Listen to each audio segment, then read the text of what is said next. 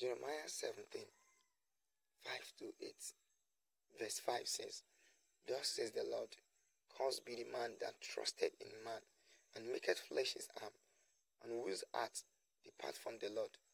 Verse 6, For it shall be like the earth in the desert, and shall not see when good cometh, but shall inhabit the parched places in the wilderness, in a salt land, and not inhabited.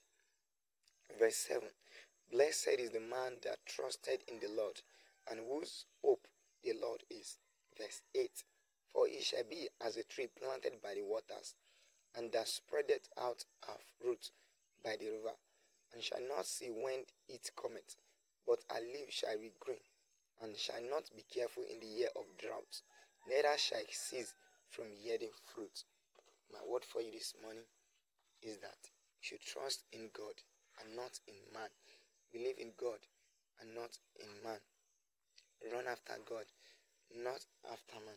And by the power of the word of God that say trust in God.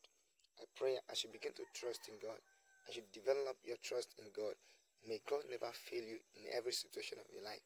In the name of Jesus. Amen.